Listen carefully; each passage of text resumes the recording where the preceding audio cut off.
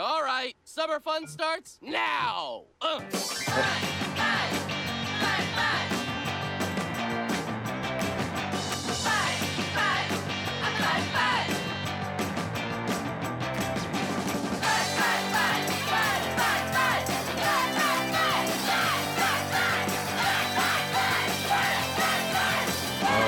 it's so fun. I actually don't remember that song as to what episode it was on, but anyway. Well, you know what? Every one of those songs from Bob's Burgers is available on a soundtrack. Oh yeah, even on vinyl. Really? Yes. Okay. And the hamburgers are available in a recipe book. Anyway, this is the Chance of Gaming podcast, and this is episode 72. And I'm Adam, and with me always is Roy. Hey, it's Roy from Michigan, where, I don't know, people are starting to walk around outside without masks on. It's kind of pretty cool. And Richard is not with us because it's his birthday. And since this, I assume, is the first birthday he's had since he almost died, it would be kind of a big deal for him to be a big celebration of his life. So that's what he's doing. He's like, no, I can't be bothered with this thing. I've got to go do this stuff. I'm getting presents, so it's the whole thing. So there you go, man. I don't think we would do an episode. In fact, because we missed like last time, and so I would have normally kicked it another week, kicked the can down the road. However, in a very strange turn of events, I have put the Chance of Gaming podcast on a couple of resumes, and so I was like, oh crap, I better update the episode because it's been like 3 weeks since we've done one. So yes, if you're listening, yeah, here you go. So yeah, it is weird. It's like, because one job I applied for, it actually says something about audio post-production and podcasting skills or knowledge, is a bonus. And I'm like, aha, I do that. Mm-hmm. I've been doing that a long time. And you people at the porn production warehouse that are thinking about hiring Adam, hire Adam. To do what? I guess that would be I would be, for editing, right? For there was some shooting and editing and all that in there. But anyway, I'm getting ahead of myself. Or fluffer, I don't know.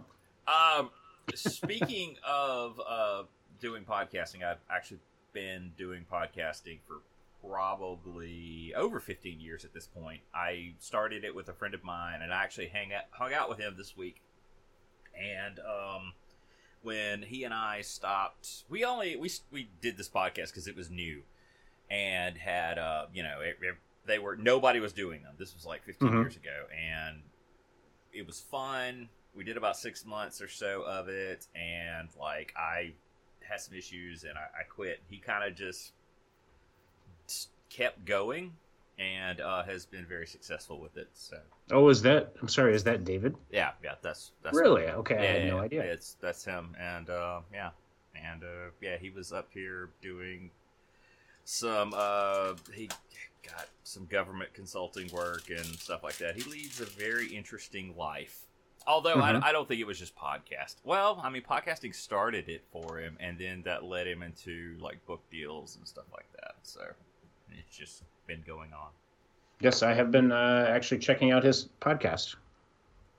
His next book is about to come out, and just an interesting life. Wow, all right. And it is funny though, like he has like that thing that most people would kill for, like an established large audience. And because I'm like, you could do anything. I'm like, you realize if you wanted to start like streaming on Twitch, video gaming, you would immediately have 5,000 people that are going to come in and watch, and just off the back of his listeners. Yes. So, everybody else would have to work for it to get to that level, and you could just start it and just be that way. You could get advertisers, and it would be like a whole other, source of income for you. Anyway, so it's just... Well, I was going to say that I have a listener. So I have a friend that I'm going to name Veronica as the pseudonym I'm going to give her. Her real name's Betty. Well, maybe. I can neither confirm nor deny that. But she said, and she has a job where she has to drive long distances every now and then. So she said, I thought Roy has a podcast. Maybe I'll just check that out. And after she said that, I immediately apologized to her. I said, I'm so sorry. But she said, no, it's fine just to hear your voice and you guys talk about whatever. And I've had other people say as much too. My friend Shannon McMaster kind of feels the same way about this podcast, that it's just, kind of conversational, which, I mean, that's something that you've kind of aimed for before too. So yeah, I think we're succeeding at that. Yeah, I mean, it's very stream of thought, and absolutely, I was telling my friend, I was like, yeah, I get enough. The technical term is user engagement, listener engagement. I get enough of that, and then looking at the actual numbers of people listen, that it's absolutely worth it to me to continue doing it. Mm-hmm. So yeah, I mean, it's fun. I get to hang out with my friend Richard and Roy, my friends Richard and Roy, every other week. I definitely would not want to do this. I think once a week. I think it would get tedious. But usually by the second week, I'm like, oh yeah, man, I can't wait. I can't wait to talk about this. I can't wait to talk about that. I've got to ask Richard about this, or ask Roy. I heard, my kid now wants to play this game that he was talking about, and so it's always something like that. So, have you played any Cube lately? Oh no, I mean that's gonna be that's my white whale, Roy. It is. I bought a set, and I can't tell you how many times that I'm like, okay, hey, we're going on vacation. Let's bring it. They have the place we're staying will have a big yard, and we'll do it. And I just never get around to it. Or it's like my kid will come down, and I'll be like, hey, you might like this game. Let's do it. And then just something happens. I don't know. It's my white whale. Just a thing. All right. So I mean, yeah, we normally talk about tabletop gaming. That's the idea of the show, and we get around to it. But yeah, we talk about other stuff too. Yeah, like TV. Yeah. So, and I see you've got on here the Mosquito Coast, which I did not understand what kind of show that was. I'm in episode 2, and I still haven't figured out what the hell it's about. So but do you remember the movie that came out in, I guess, 86 is when it came out. It had Harrison Ford and River Phoenix in it. Oh, and wow. I had actually forgotten about that. It's based on the same book by Paul Theroux. But the film it was an adventure story. It didn't seem to be very fraught with like danger and whatever. Just about this family that moved to this place on the so the Mosquito Coast is on the northeast coast of South America. So like Guyana, kind of in that area. And the movie is they move, and it's a kind of a Swiss Family Robinson kind of story, I think. But this show that's on Apple TV is much darker, with the government chasing them and everything else. So I'm still trying to figure out what the hell it's about. All right, the tagline on it is a inventor spurns his city life and moves his family into the jungles of Central America to make a utopia. So that's in the film. Yes, the film. The series says an idealist uproots his family and moves them to Latin America. So I mean, it's around the edges. It's the same premise, but this TV series is a very grim kind of show. Okay. Yeah. So I'm still trying to figure out what it's about. I had just seen it advertised heavily on Apple TV, and I'm just like, I don't know what's going on there. So okay. You watching anything else? So I'm rewatching old episodes of Bob's Burgers, and man alive, what a great show that is! And that's why I suggested to Adam that we put the fun bumper at the beginning of the show. You can get the soundtrack, so it's available on. Like I listen to it through Amazon Music, but all of those little ditties and things that they do in Bob's Burgers, they're all on. Well, you said on vinyl somewhere, right? Yes, yeah. It has, I think, a 4 vinyl soundtrack. Oh wow! Yeah, and they have a Christmas album. Yep. So I try to throw it on because all this stuff is on Spotify too, so you can throw it on. Oh, okay, yep. There as well. Interestingly enough, like I've been watching it since it started, and in my opinion, it was better in the. I still like it. I still watch it. It was better in the beginning because it was way more adult.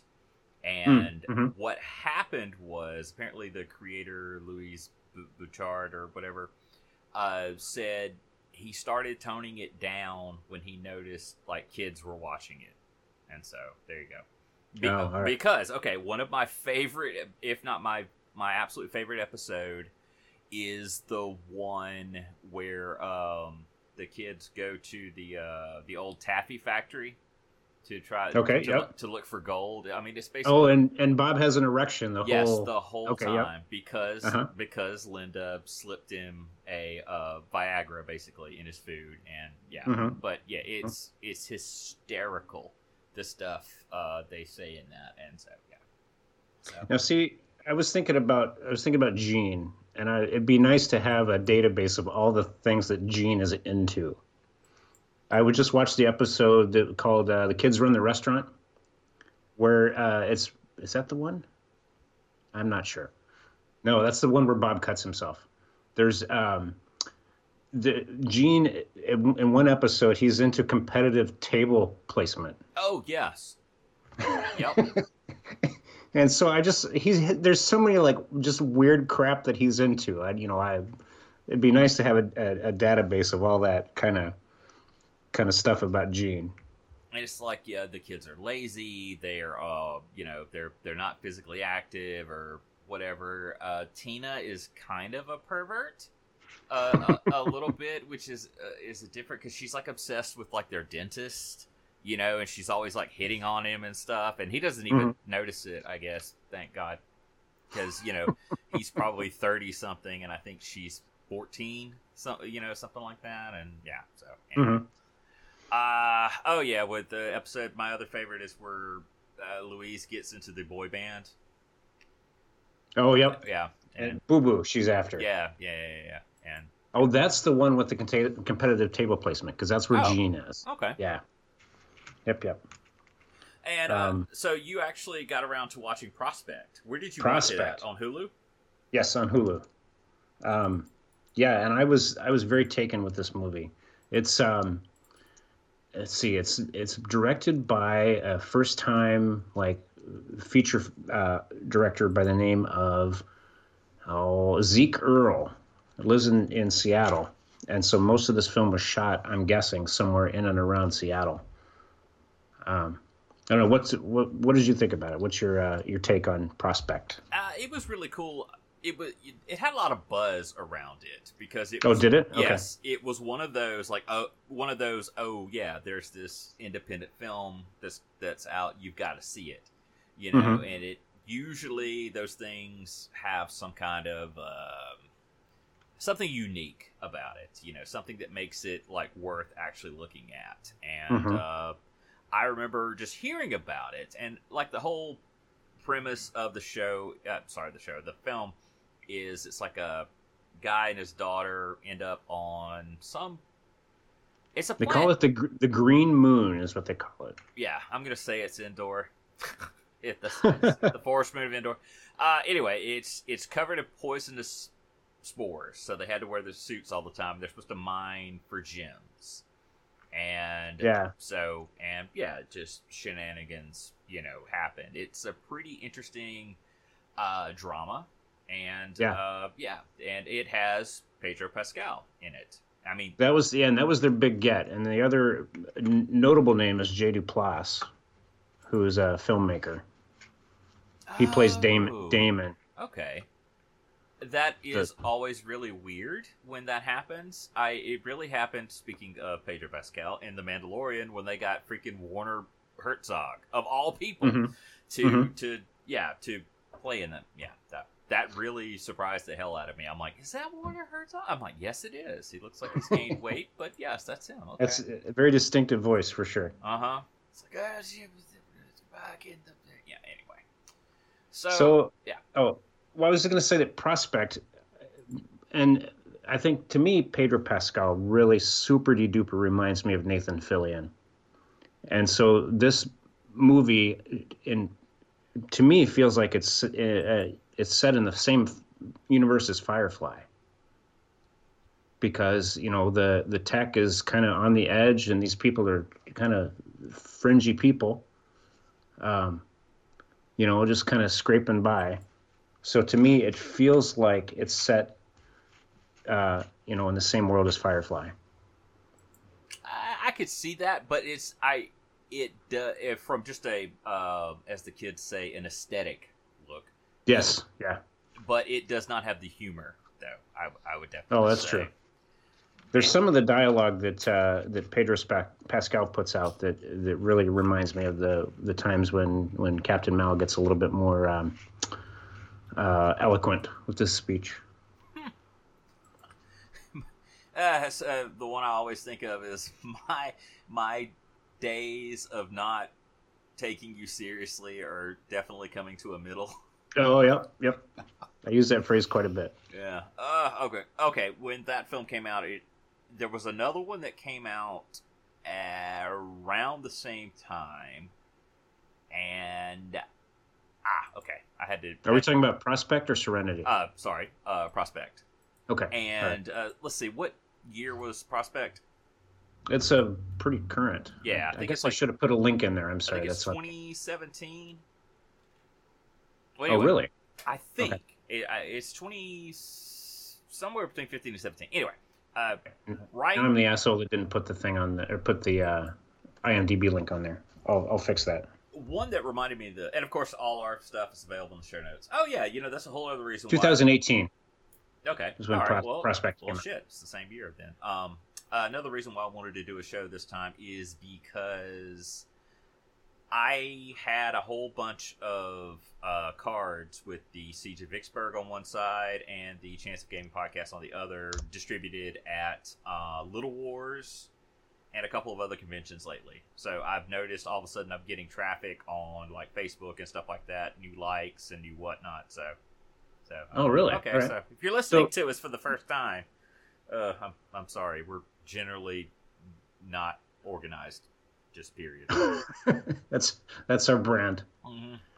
It is. So tell me about High Life. Okay, so it came out around the same time, and it has the poor. This is not the Steve Winwood song, right? No. Back okay. In the high. Okay. Anyway, it's back with what's his name from Twilight, Robert Pattinson, who managed to break out of that film series and do really well for himself. I'm dying to see his take on Batman. But okay. Yeah, this is High Life is a science fiction horror film, and it reminds me a lot of Prospect in the sense of most of it takes place in a very small space. It takes place in a spaceship. It's this group of criminals who are sent to investigate a black hole. They're supposed to do some experiments and stuff like that because it's like, hey, they're all sentenced to death for one reason or another, so they're like a guinea pig, basically. And the doctor running things, she's fixated on creating a child through artificial insemination, but has yet to find success. And yeah, I don't want to spoil it, but yeah, it's a little weird. And yeah, but it reminds me of Prospect a good bit. Oh, all right, interesting. And Pattinson is excellent in that. Speaking of weird movies with sex, I watched The Shape of Water today, which I'd never seen before, which is on Hulu. Have you seen that one? Yes, it's good. Yeah. It's Del Toro, and golly, the thing I saw on Twitter that always makes I think of this every single time somebody talks about it. And somebody on Twitter at some point said something like, we spent that whole 2 hours and I never saw the fish's penis, or whatever. And so, yep. I mean, yeah, that's a really weird movie. See, that sounds like a Kevin Smith thing. Something like he'd go on. I want to see some fish dick. Well, they did that whole thing with Mallrats where they talked about the thing and, oh, yeah, something's wrong with your friend. He's obsessed with superheroes, his sex organs, and yeah, anyway. But, yeah, it was pretty good. And was that the last Del Toro film? that came out? I mean, that was just a few years ago. I don't know. Time has no meaning now that I've gotten older. It's just a really weird thing. It's just like, well, was that last year? No, that was 20 years ago. Surely the 90s, that was just like 10 years ago, right? No. Yeah. It's not. But speaking of like awesome time and weird things, is MODOK is on Hulu, and it's fantastic. I really get a kick out of it. No, okay, I'm the target audience for that, and it's because I know who MODOK is, and I've always liked him because he's this ridiculous idea for a character that actually works on the comic page. I know how, people used to come up with just like new villains or whatever. For crying out loud, there is a Spider-Man villain called Stilt Man, and that's like his thing. He just has a suit that it has like robot legs that allow him to be on stilts. That was it. So somebody came up with MODOK. It's like, well, we're just gonna have this big giant head running around blasting people with Mind Blast or whatever. But it actually works. And so to look at this and then somebody go, all right, well, let's make a comedy show and have Patton Oswalt voice him. It was perfect. Absolutely perfect. Mm-hmm. And yeah, I'm the target audience for this. Now, that being said, I will say that, it's not laugh out loud, but it has that potential.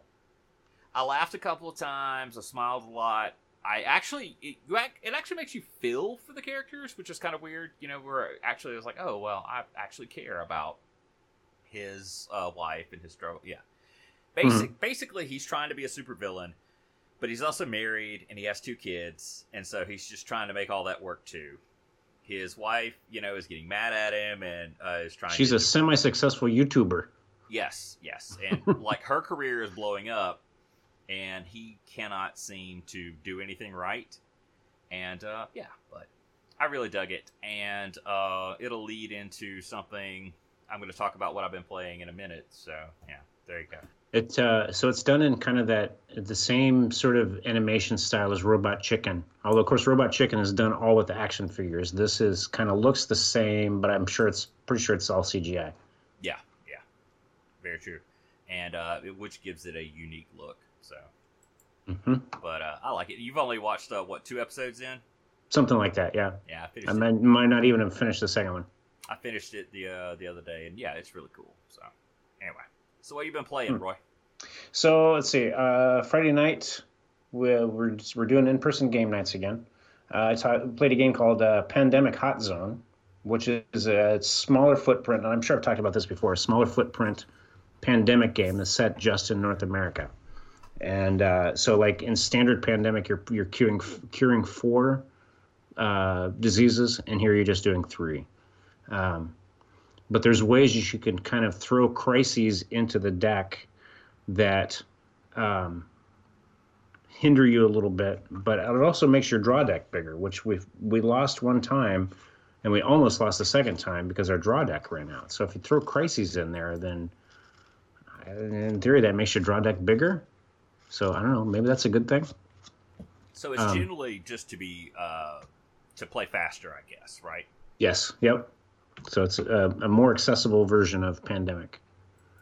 We played 2 games of that. Won, lost the second one, or lost the first one and won the second one.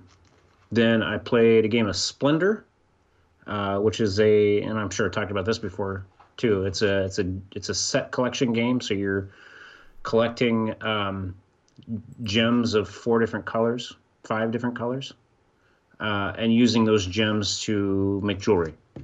And so once you have the particular series of gems that you need to collect a card, then you can collect a card, which is, will give you victory points. So you play it to 15 points, and that's Splendor. And there's several expansions to that too, although I don't have any of them. Please tell me you then have to sell the jewelry. Like you have to harass your friends and stuff. Like, hey, my wife got into this. Please, please buy it. And Yeah, this is like an entry for Amway. Yes, yeah. I could totally. Man, somebody should gamify a multi-level marketing scheme. Why has nobody done that? Oh, if you well. know of a game that is that or is close to it, yeah, just chanceofgaming at Gmail, because It's I kind would of love like to Rule know. 37 in the internet. I'm sure that somebody has now that you mentioned it. Yeah, somebody should. That would be a whole thing. Like, okay, roll to see if you convince your classmates from high school that you haven't spoken to in 20 years to buy in, and yeah, I don't know. And then I played a game of Marvel Champions again. I need to play some more of this. This is it's a co-op card game where you're beating down the bad guy. So Now, that's an LCG, right? yes, yep. From oh shoot, who did it? It is a Fantasy Flight game, where all good LCGs come from, I guess. Yeah, very true. It's been on my radar lately because I was looking for some Marvel. I was looking for a Marvel deck box, which, as far as I can tell, does not exist. You would think, Magic players or just anybody that has some kind of card game would want to carry their deck in a Spider-Man box or something. But as far as I can tell, it doesn't exist. However, I did find a whole lot of Marvel-themed sleeves that are apparently attached to Marvel Champions. So, Oh, alrighty then. And that's pretty much what I've been playing. now, in my hunt for Marvel sleeves, it was because I had just started playing Marvel Crisis Protocol. Oh, yeah? All right. Yes.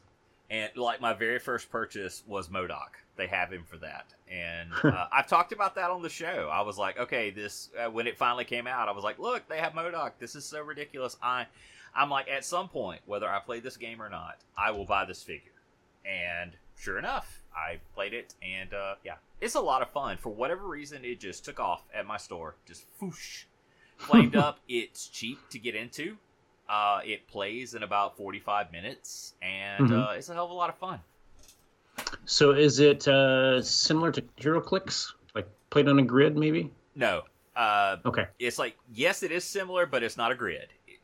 It's actually, it's done by Atomic Mass Games, and it plays similar to Legion. Okay, cool. In the sense that you have the little sticks, that's how you move, that's how you check range. And yeah, although there's only one type of dice to roll, and it's a D8, and it has success. It has like a hit, it has a defense, it has a wild card, it has a blank, and then the other one is like a critical, which means not only does it work, but you get to roll again. And basically, the gist of the game is I take 10 figures and I bring them to the store. And I bump into Roy, and instead of a dance battle, we're going to play a Marvel Crisis Protocol. Roy has his 10 figures. And we can do it randomly, or we can just agree to a point cost to play. And then that's when we start going, okay, well, I go first, so I'm choosing my figure first. So I choose Doctor Strange. And so Roy looks at that and goes, okay, that means he's going to have mystic power. So I need something to counter that. So you get, Ultron or somebody, whoever would counter it. I don't honestly know. But it's just real simple because there's only 3 forms of attack. That's physical, mystical, and energy. So some figures are stronger in something than others. So you basically are just trying to counter your opponent. And then all the missions are objective based. And so, yeah, you just play the mission. And there'll be 2 different types of objectives in the game. It's just, it plays really fast. It's really easy and a hell of a lot of fun. And so I'm hoping to, get some stuff painted in the future. Because I think the box set comes with like 10 guys, and then I bought MODOK, I bought Spider-Gwen and Miles Morales. They come together. I bought Rocket and Groot. They come together. And I bought Ghost Rider. And so I have all of those and the figures that came with it, which is like Ultron, Captain America, Iron Man, the Red Skull. Oh yeah, and the other thing is, in true comic fashion, you can actually have heroes and villains working together, because that happens sometimes. No. Although, there's synergies around like the Spider family, and then there's like a Spider villain family, and there's X-Men, and yeah, so just kind of neat. It's all right. Just a hell of a lot of fun, and I hope we get a tournament going off the ground, and because I like to play it. I will say, I've been putting these together just because I had the time and I wanted to be able to field them. But they come with some damn near microscopic parts. Like Rocket Raccoon, for whatever reason, the upper part of his mouth, which includes the nose, is a separate part. And it is damn near microscopic. I know this because I dropped it. And then spent Where the hell did it go? Yes, hours on my hands and knees trying to find it. And then it just absolutely struggled to get the damn thing glued on there, because I'm like, who designed this? There's a special place in hell for them. Anyway. So does it come modeled with him on that big tree root? Yes. You just Interesting. Put him together, and they're mostly single pose. You really can't change it much or anything, and so.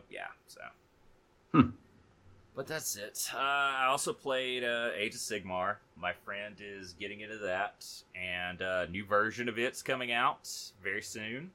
And I bought the new codex for the Undead yesterday because it has vampire werewolves in it, and I thought that was kind of cool. And I'm like, ooh, I might play this as a faction. They look kind of neat.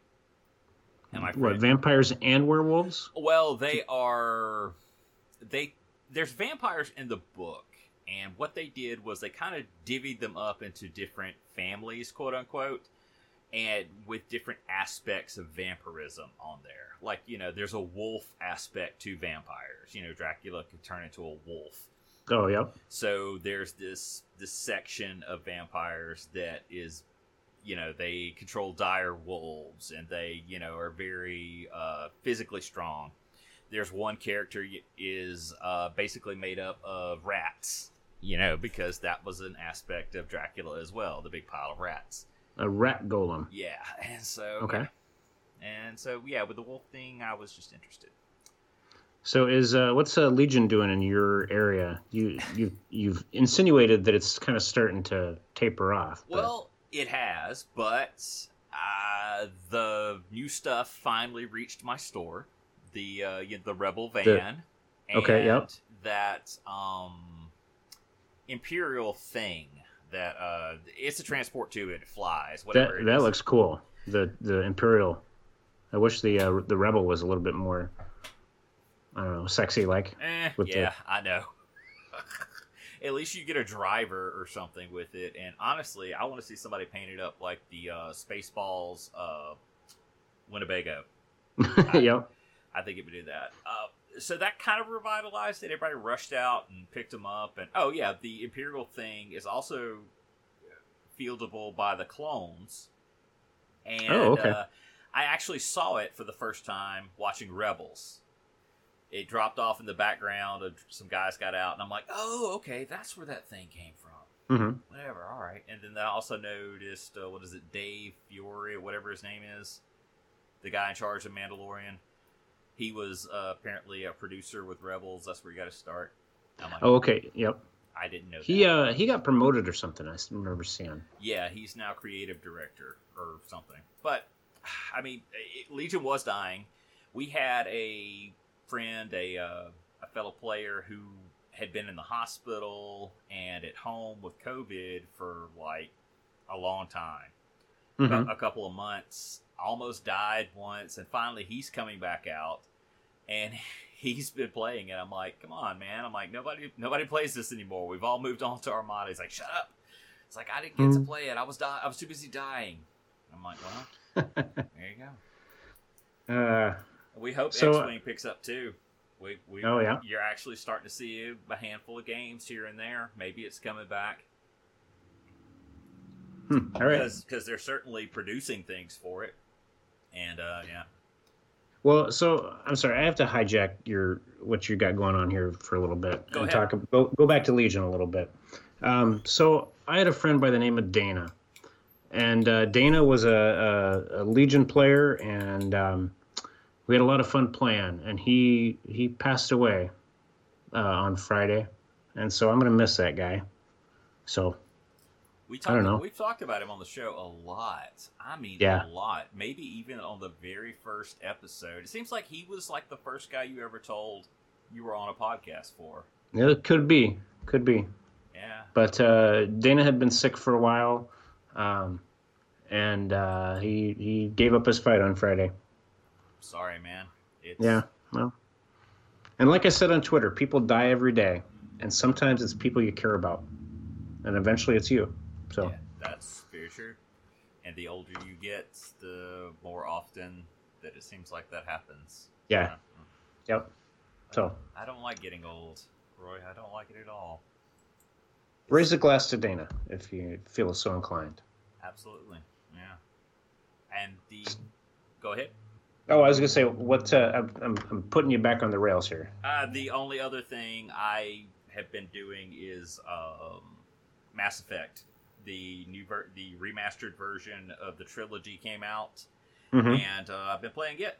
I'm going through the first one, which honestly is a little bit of a slog for me because I'm chomping at the bit to get to the second one because it's my absolute favorite is Mass Effect 2. It's like literally the greatest game ever. I love it so absolutely and utterly so much, and so it's just a little bit of a slog, but I still like it. It's nice to see the characters being introduced and all that, and yeah. I have Mass Effect, the first one, and I first of all, I don't like the third person. I like the first person sorts of games, but yeah, I don't know. I'm not gonna finish it. I picked it up on a discount, like at out of the bargain bin or something once, but then people say it's great, but I don't know. I guess it's not for me. Well, yeah, I understand. It's a third person shooter / role playing game. The combat is done third person, but it is a role playing game. You level up, you do stuff, you get powers and all that fun stuff. But yeah, it's real time. Because somebody was telling me he didn't like Fallout because of the the VAT system? Oh, VATS, yep. Which pauses things or slows it down greatly, and then you click clear, click there. I want to try to shoot this guy in the head and then go. But yeah, there's none of that in Mass Effect. So. I like VATS. VATS is pretty cool with Fallout. Me too. Golly, it's been a while since we had one. I suck at those twitchy games. Me too. Have you played Fallout 76? No, Me neither. I've not.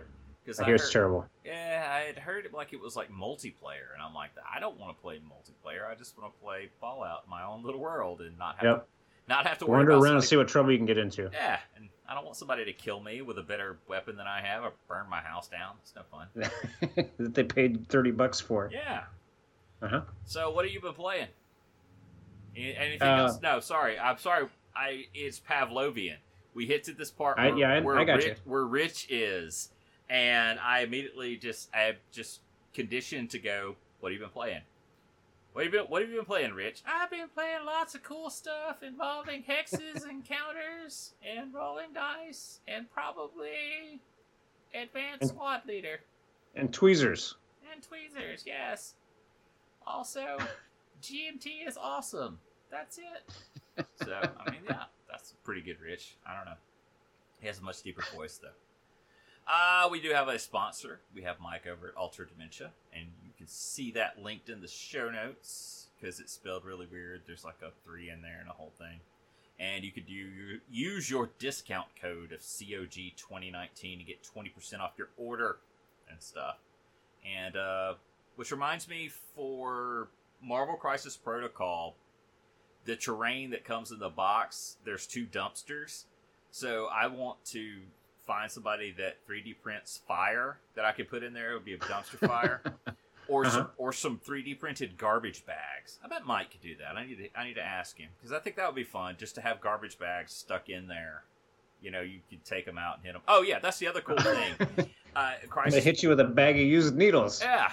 Crisis Protocol plays basically like a comic book. You can, if your character can do it, throw anything on the board, be it a 3-story brownstone or a car or whatever, at another player. You can even throw characters at another player. And so, yeah. Just very, very much, very comic book feel. So, there you go. So is that a valid strategy to grab a teammate who's maybe more versed in close combat and throw them at the bad guy, at the other guy? Maybe, if I remember correctly from X-Men, Colossus used to throw Wolverine at people. He called it the fastball special. Almost positive, so there you go. All right. Anyway, so on to What's in Your Sonar, where we talk about, like, you know, things that have just appeared to us one way or another. Not necessarily new things, but just stuff that we just found out about. And, yeah, the first thing we have comes from Mythic Games, which you probably know that. They've made a ton of stuff, is Six Siege, the board game. Why is it called Six Siege? Because Tom Clancy's estate is probably litigious. So we can't say this is Rainbow Six, the Siege, the board game, but that's certainly what it looks like to me. Although I don't understand. Okay, they have Ubisoft listed right here. So I don't... It even says, based on Ubisoft's acclaimed Tom Clancy's Rainbow Six Siege. So why is this not Rainbow Six Siege, the board game? I don't know. So, well, we may know on launch. I mean, this may be an actual really fun type of game to play. I want to enjoy Rainbow Six Siege, but it's too twitchy for me. I'm not good at it, where I would be like, okay, I'm going to sit in a room and wait on some guys to try to come in through this window, but they don't. They came up through the floor and they shot me in the head, and that's it. So, yeah. I know. QQ noob. It's more for the kids, I guess, than for old guys like you and I. It's gotta be. Well, those kids. Like my guy at my local shop is prone to say, money is a skill, so how come I can't, like, buy better stuff to beat the kids? That's what I need. So, anyway. The next thing we had was Stargate Timekeepers, which is a real-time strategy game coming from Slitherine, of all places. And that's basically why we're talking about it. Is not only is it Stargate, and I love Stargate, but Slitherine is well known for computerized versions of Hex Encounter games, and they are going to do something with Stargate. I mean, there's nothing but, you know, just a cheesy announcement trailer, yeah, I mean, I don't really remember any kind of, like, RTS elements of the Stargate movie. Well, so, I guess if you think about it, sorta. Okay, so I send, you know, SG-1 out to this planet. They go through the gate, they go to the planet, and then, like, they have, I don't know, gold or something there that I want. So then I guess I should then send a group of miners in to mine the gold and stuff. I mean, it could be. I mean, it's a stretch, for sure. It's absolutely a stretch. And so there is a screenshot in there farther down on that article. Or I guess there's plenty of screenshots. Never mind. So yeah, it's I'm looking through the info here. Well, if you scroll all the way down, they show the screenshots for Battlestar Galactica Deadlock, which that's the Battlestar Galactica RTS. I think I actually own it, but I haven't played it. That actually works because you're actually a fleet of people gathering resources and stuff. So, you know. Anyway, I do like that they mentioned we haven't seen Stargate in a video game since, like, 2010. and that was Stargate Resistance. It was an online third-person shooter. I honestly don't even know if that thing ever came. Did it even exist, or was it just vaporware? Because it was supposed to be like a like World of Warcraft, you know. Mm-hmm. It was an exploratory action shooter that was available online only by subscription between February 2010 and February 2010 and January 2011. So only for 1 year. Actually, only 11 months. So, interesting. You know, they should really do something with the Stargate franchise. When you think of about just how much money, you know, Star Wars and Star Trek make, there are other companies like Warner Brothers, which is sitting on Babylon 5.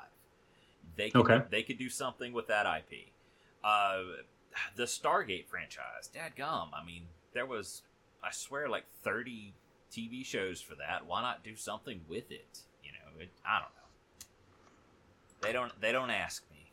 So, moving on to Illuminati Confirmed, another Steve Jackson Kickstarter, and by the time you hear this, you may have about 24 hours to hit this one. Maybe not, depending on how much stuff I have to do tomorrow to edit this. They wanted 52 grand. As of this podcast, they're up to 99 grand. And, yeah. Are you familiar with the Illuminati card game? I am not, although I've seen it. Although I've never played it before. Me neither. I absolutely remember it. I absolutely remember when it got turned into a CCG. And, yeah. They're going to do it appears to be an app, is what this is. So it's like a computerized version of the Illuminati card game. It'll be on Steam, it'll be on the App Store, and okay. You know, I can actually get behind this. I know I give Steve Jackson a lot of shit for kickstarting stuff, but I can get this. You know, this is a big jump. You're trying to get your game coded over into a video game for all the kids to play. And, yeah. Might be neat, but I don't know. I don't know how it plays or anything about it. I just remember the artwork, and I remember people playing it like 100 years ago in the 90s. So, anyway. The next thing we had was Castle Panic Deluxe Collection. Yep, I threw that in there. Yeah, I actually had a friend mention this to me as well. All right, with this, they wanted 60 grand. They have they're up to 300 grand now, with 11 days left to go as of this podcast. I hate reading this shit that says this project will not be sold through distribution. Will be available on our website at an increased price. I mean, I'm pretty sure every Kickstarter that says it won't be sold at distribution had to eat those words. I mean, I can go buy Hate right now from Miniature Market. Mm-hmm. That being said, the price here, it's a little high, I think, because they want $60 for just Castle Panic, the Wood Edition, which is the new version of the base game with the plastic castle pieces, but without the monster miniatures. Note: does not include any monster minis. Does not include any components from any of the expansions. So, have you played this game? You can also get I have a copy of it. Okay. You can also get just the plastic bits and upgrade the copy that you already have too. It's true. Now you can get all of them, but that's also $60. Yeah, let's see. To do the whole shebang, the deluxe collection, which gives you Castle Panic Deluxe, the Dark Titan Deluxe, Engines of War Deluxe, Wizard's Tower Deluxe, Crowns and Quest Deluxe, and the playmat, $350. I don't know. Let's see. You have to really like Castle Panic. Yeah, I mean, I guess. Let's see. And apparently 661 people really like it. And I have to say, I cannot imagine what shipping would be on that, because that's going to be a ginormous box that's coming to your door. I mean, just scrolling down, like looking at all the stuff, it is crazy with all the stuff that comes. Now, okay, remember he said it would not be available at distributors. Yep. So you can actually go up here and get a retailer pledge, though. Oh, So I got you. Yep. I don't understand that. Would you stop like Miniature Market from buying? I don't know. I don't get it. Whatever. I mean, I get it. You want people to buy this because you make more money on it. Blah blah blah. Anyway, so moving on to Outward Realms. This is one I believe I stuck on here. They wanted it's a fast-paced miniature game for 2 players. They wanted $5,000. They're up to $23,000. They've got 23 days left to go. Oh, wow. And it kind of struck me a little bit as kind of, I don't know, just a little high for what it is. And just looking at the quality of the miniatures, $48 for just the rule book, that's like Games Workshop prices. And then, because it's $49 for a faction starter. But what do you get in those? If you look over, it's basically 2, 4, 5, basically 8 miniatures for $50. It comes with your tokens and your cards. That's not too bad. So what, $6 a miniature? Yeah. 6 1/4? And some of them have like more miniatures. Like if you look at the Hexagata faction, it's like 1, 2, 3, 4, 5, 6. There's 15 figures in that, but some of them on like the other one is 1, 2, 3, 4, 5, 6, 7 in it. And I mean, especially looking at that, the Nepal sterilizer nodes, it just doesn't look that impressive. It looks 3D sculpted and 3D printed, not a lot of detail, in my opinion. Looking at it, and same. Well, this is just artwork, though, right? Well, it shows you. It says this is what you get, and you're right. This could just be a 3D representation of it, but if this is what the miniature is supposed to look like, it just doesn't look that detailed. Oh, And if you're going to 3D print it, which I'm scared they are, you're going to lose some detail in it. So I don't know. Yeah. So basically, to get into this game is basically $100 plus shipping. That gives you 1 faction and the rule book. I've seen kind of a lot of stuff like this, though, that at that price would give you the rule book and 2 factions. I don't know. Like even for $200, you can get the Realm Battle Force, which is a bigger thing. It's basically 2-3 times the size of the thing, but it's also 3 times as much. I don't know. But again, this is another sci-fi skirmish game. They swear the Realm are very Tau Stormtrooper looking. Very true. It seems like they come out with these about every 2-3 months. Somebody comes out with one. They are, and they tied in fat mats from Table War, so it gives you a 4x4 game map. Oh man, I should buy into this so I can actually get some use out of the 2 4x4 mats I have. I've had them and I've never used them. I can't remember what I bought them for, if it was a War Machine or something. And every time a new game comes out, like Marvel Crisis Protocol, I'm like, hey, does it use 4x4? No, it uses 3x3. Fuck. It's always bigger, always smaller. Yeah, never the same. Anyway. So, the next thing we had was... Oh, yeah. There is a new faction coming out for Moonstone the game, and I've actually got to get my stuff painted so I can play this at the upcoming Historic Kansas City Fest in end of July. Because I bought into it, and so did at the last sale they had, and so did Matt from History on the Table. So we both have a faction. We get them painted up. We can actually play this game we bought into. So this is a new faction. It's coming into Kickstarter June 5th, so in about a week. And a brand new 176-page expansion book called The Arising, a campaign card deck, and a Kickstarter exclusive limited edition miniature, Diana Enraged. Well, They made Diana mad. She looks mad. It looks like she has a bunch of holes in her face. I don't like that. It kind of bothers my tryptophobia. Or is she wearing a skull? I think she's wearing a skull. I'm not sure. She does have a bare midriff. Maybe that's important. And some big giant fingers, hands. I don't know. So, but anyway, I guess basically it's more for the expansion. Like, I mean, I've seen plenty of companies do this before. But you can also do like the catch-up pledges, where you can get like the Moonstone rulebook and some extra stuff for it. So, I always kind of like that. And I don't know. I have to look at it and see. I still like the art direction of the game, but I've yet to play it. Hopefully that'll change in a couple of months. So, anyway, moving on to actual news. This would be the Richard section. So I just stole this from Reddit, and I'm trying to see who posted it. Sound of the Dice posted this.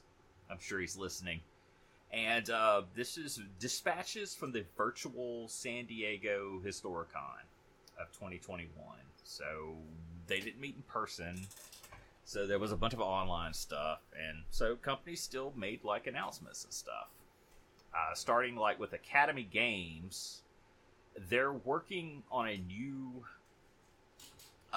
Conflict of Heroes title based in France. And see, that's the one that I still don't own that I like because their production value is so good. The counters are so big, they're thick, they're like satin coated, they're just really, really nice.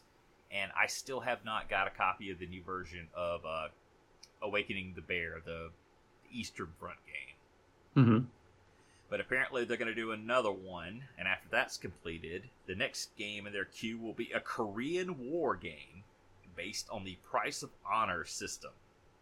So that's kind of neat. And it also talks about like prices going up 10 to 20%. Oil prices are coming back up. Prices on physical games are likely going up. Also, European countries are weighing changes to VAT policy to make it more expensive to ship games over there. That just doesn't sound good, Roy. Mm-hmm. I don't know what to do there. I mean, it makes a good point in this, and I'll have this linked in the show notes, that they're raising prices 10 to 20%. But it's not profits. It's basically just trying to continue at the same level they are, to make it where they can afford to print it and afford to ship it. So, I don't know. I mean, I guess it's bad. Yeah, do you remember when Cokes cost 50 cents? It used to be at my work. The vending machine was at 50 cents, and then the boss realized that he was losing money for every can of soda that he sold. Really? Yeah. That's great. But, I mean, that's kind of the way I think of this, is like when Cokes were 50 cents in the machine, and slowly over time they crept up, and now it's like $1. And yeah. You just can't have that mindset. You have to lose it. You think, well, man, they've always been 50 cents. Like, well, yeah, when you were 10 years old. 30... And if you're buying a soda like at the rest area, it's like, $3.50. Yeah. So it's like 35 years later. Yeah, they went up. Huh. So, let's see. Hubris is another game from waiting on a printer slot from GMT. It's an interesting layer of leader management and court intrigue baked into this game. Okay. Doesn't sound like me. Sturm Europa? World War II Grand Strategy, now redesigned with the Euro deck building aspects. It's been in development for about a decade. I'd like to call it the Duke Nukem of war games. That's an old video game, kids, that took a long time to come out. Latest guidance from the designer is going to kickstarter this summer. I don't know. See, this Vijaya Nagara? Yeah. The who? What? There was a word in there I was kind of a little bit waiting for you to say, and then I kind of wanted to say it myself too. Did I blow past it? No, the Deccan Empires of medieval India. Vijaya Nagara. Oh, that's because I hadn't got that far yet. Yes. Oh, yeah. I'm skipping ahead. You just dove ahead. I was going to say, this is where we need Richard. He would go like, oh, well, guys, the guy that's writing Storm Europa was John Smith, and he put out this other game that I know and said it's good. I can't wait on this one. Or he'd be like, nah, it's crap. He's like, I already got another game like that. I don't know. I don't know. We should start a betting pool, but he'll listen to it and he'll throw the bet. That would be the thing. It's like we could do this and like, do you think what's the over and under on whether or not Richard says this is a good game? It's good, bad, or I haven't heard of it. We should start that. But anyway. Let's see. Downfall, World War II European theater game with a twist. No German player. Instead, in addition to playing themselves, the USSR player plays the Western Front Germans, and the US-UK player plays the Eastern Front Germans. The late Chad Jensen had been working on it off and on for 10 years. And they're going to see John Butterfield and another developer, to be determined, will be bringing it to completion. So, that might sound it. All right. So now it is. Look for it in June or July on the P500. Now I can't do it. Now I can't say it. Oh. Vijayanagara. Vijayanagara? Vijayanagara. Yeah, that's what it is. That's a hell of a... Yeah. Why would you call it that? Because people are just going to say it's the vagina game. First title in the new Irregular Conflict series, intended to be a more accessible version of Coin. Okay. 16 pages of rules, not counting setup and whatever. Okay. I've never played Coin. I don't know if it... I never thought of it as like super complex. You know, I've never heard anybody say that, so I don't know. Mm-hmm. Maybe this vagina game is for dummies like me that are just like, okay, you can't figure out Coin, that's too much. So you play this one. This is the Irregular Conflict series. It's easier. I don't know. See, a guest of Robin Hood. That's GEST. Billed as Mini Coin. Again, this is we're getting even smaller. We're now into mini cupcakes. All right. So it's like a halfpenny version of Coin. We were at cake, then we were at cupcakes, now we're at mini cupcakes, and these just make Kevin angry if you've seen that episode. So yeah, that's that. Oh, and then Lock and Load Publishing, he talks about physical board game prices going up, and he reminds you that the markup is due to increased logistics cost and taxes. Publisher is not getting more profits. And also, due to customer feedback, they will be doing more emphasis on digital products going forward. I will say they have several games out on Steam that are well rated, and I should probably spend time playing them more. And so, yeah, was it LNLT, Lock and Load Tactical? Yeah, Am I doing that? Yeah. Okay. There's a bit of software that they're going to be putting there. The second paragraph under Lock and Load Publishing. Let's see. Can be used for physical board game as well. When you set it up, you put in which physical games you own, and it'll construct a scenario that fits within the physical components of what you own. That's so neat. Okay. Yeah. So like, you can just it's kind of a randomizer, I'm guessing, to throw it all together. And I like anyway. how it goes with like, okay, this is what you own, so you could do this scenario, this will work, and yeah, that's neat. Mm-hmm. And Mm-hmm. I mean, honestly, I guess due to the pandemic and whatnot, it's going to be, it's way more emphasis on this kind of stuff because it reminds us, well, you may not have a local face-to-face player, so this is what you may need to do. Mm-hmm. So, and yeah, I guess that's about all I wanted to say on that. Just toss it in here. The next thing we had, Gen Con badges went on sale today. And my friend and I decided, nah, we're not going to do it. I think it's mainly more and more companies keep pulling out. Mm-hmm. So since it's not cheaper than it ever is, we won't bang for our buck. That's the thing. It's like you want to be able to go and get the full experience of these companies that are always there and, this stuff. Mm-hmm. So I don't know. But I absolutely will continue to follow it and see how it goes. Asmodee dropped out, I think, yesterday? Or the day? Yeah, it was somewhat recently. Yeah. Just that fast. May 21. And, yeah, okay, 2 days ago. They dropped out. So, I mean, I don't know. I mean, I'm sure it'll happen.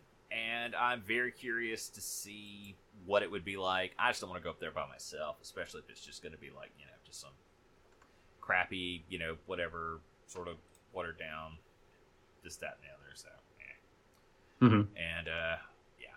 So, the next thing, we may have already talked about this, the virtual tabletop for Mörk Borg. I know it's our favorite game. It's my favorite personal game to talk about and purchase and never play, because I'm still waiting on my rulebook to ship, because part of that other Kickstarter I did. So there you go. And this is on itch.io. A person has set up a nice virtual tabletop for, it's called Misery, a virtual tabletop compatible with Mörk Borg based on doom metal aesthetics and rules-like mechanics. So, yeah, it's got some neat artwork and stuff and whatnot. Some people you can toss on there. And, yeah. And you can buy into it at different levels. I think, what is the cheaper? I think you get $15 all the way up to $50. And you get some extra stuff tossed in there. So, there'll be links in the show notes. The next thing is Black Seas in the Mediterranean from Warlord. I thought this was neat because there's galleys on there.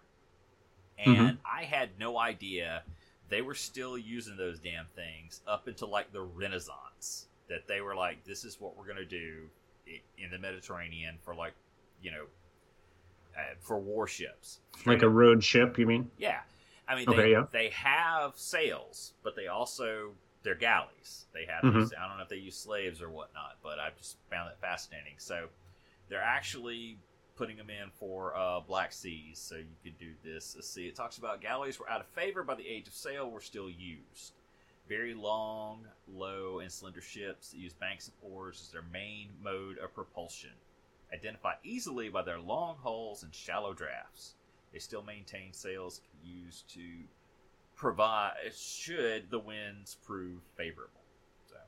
So the splash page here has all of the ships will have a ram on the front. It looks like.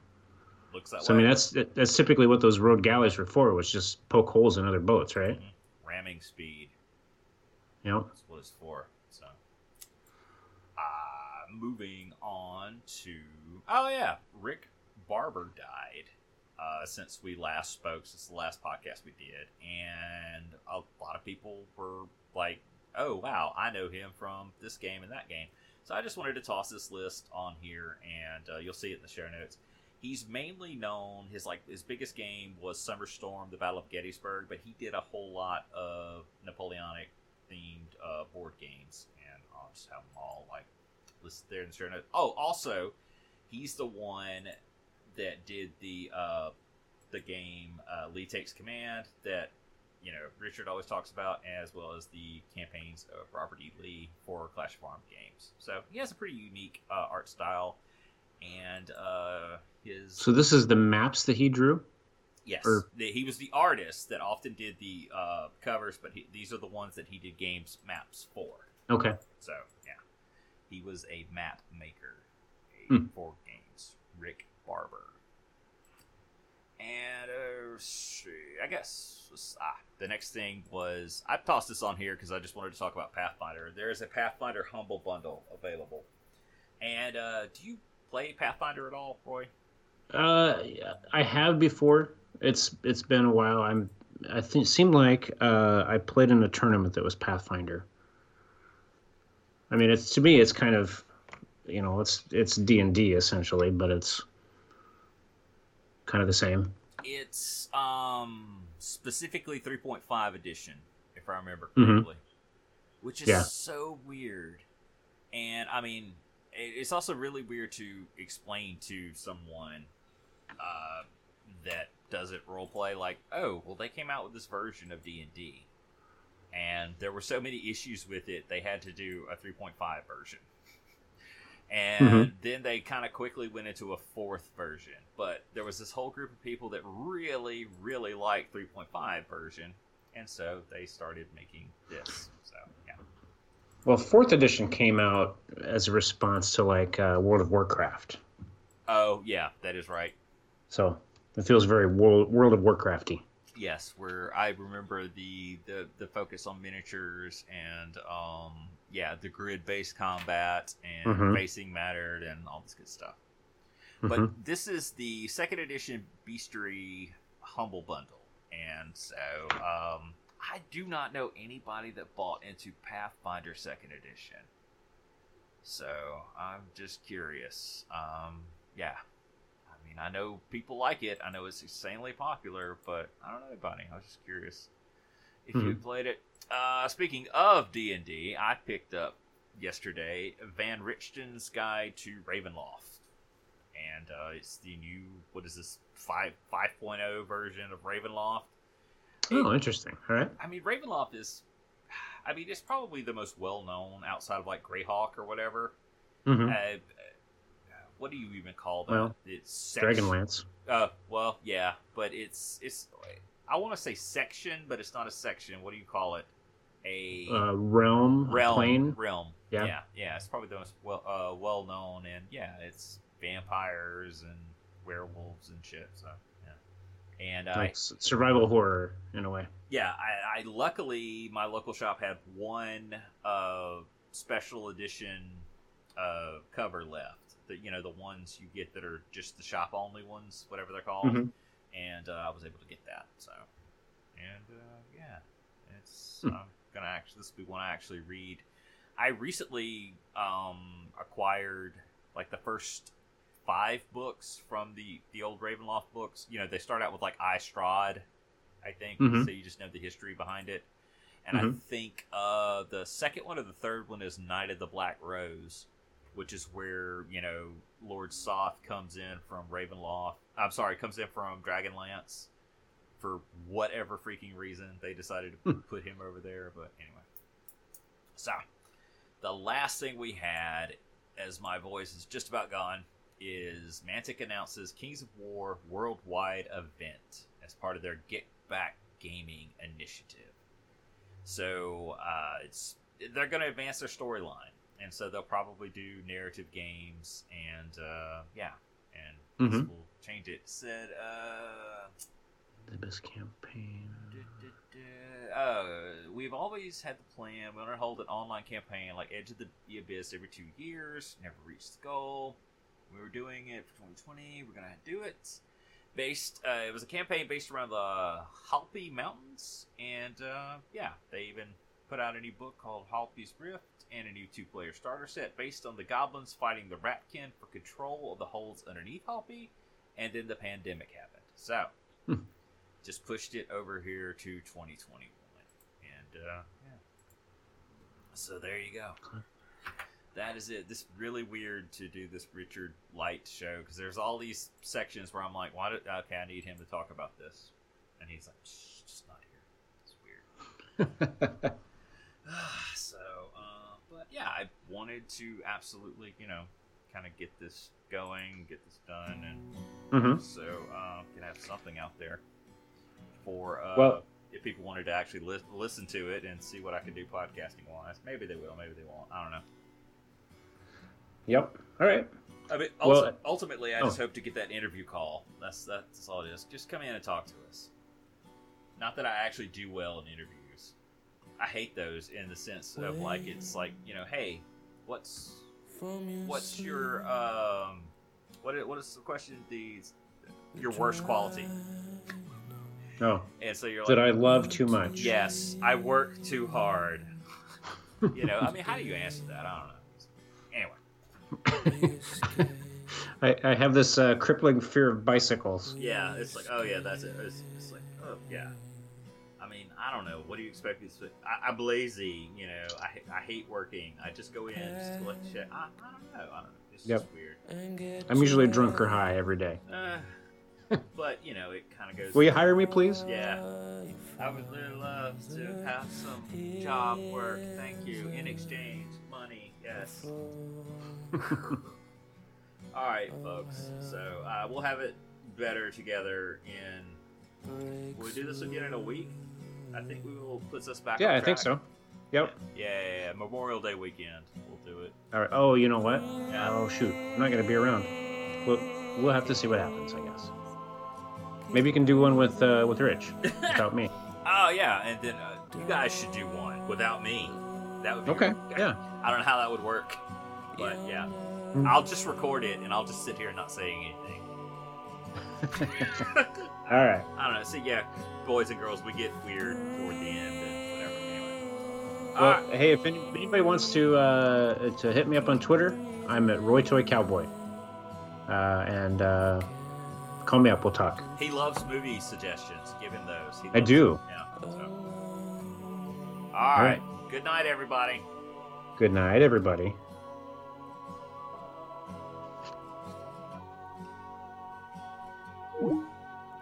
Sing us a song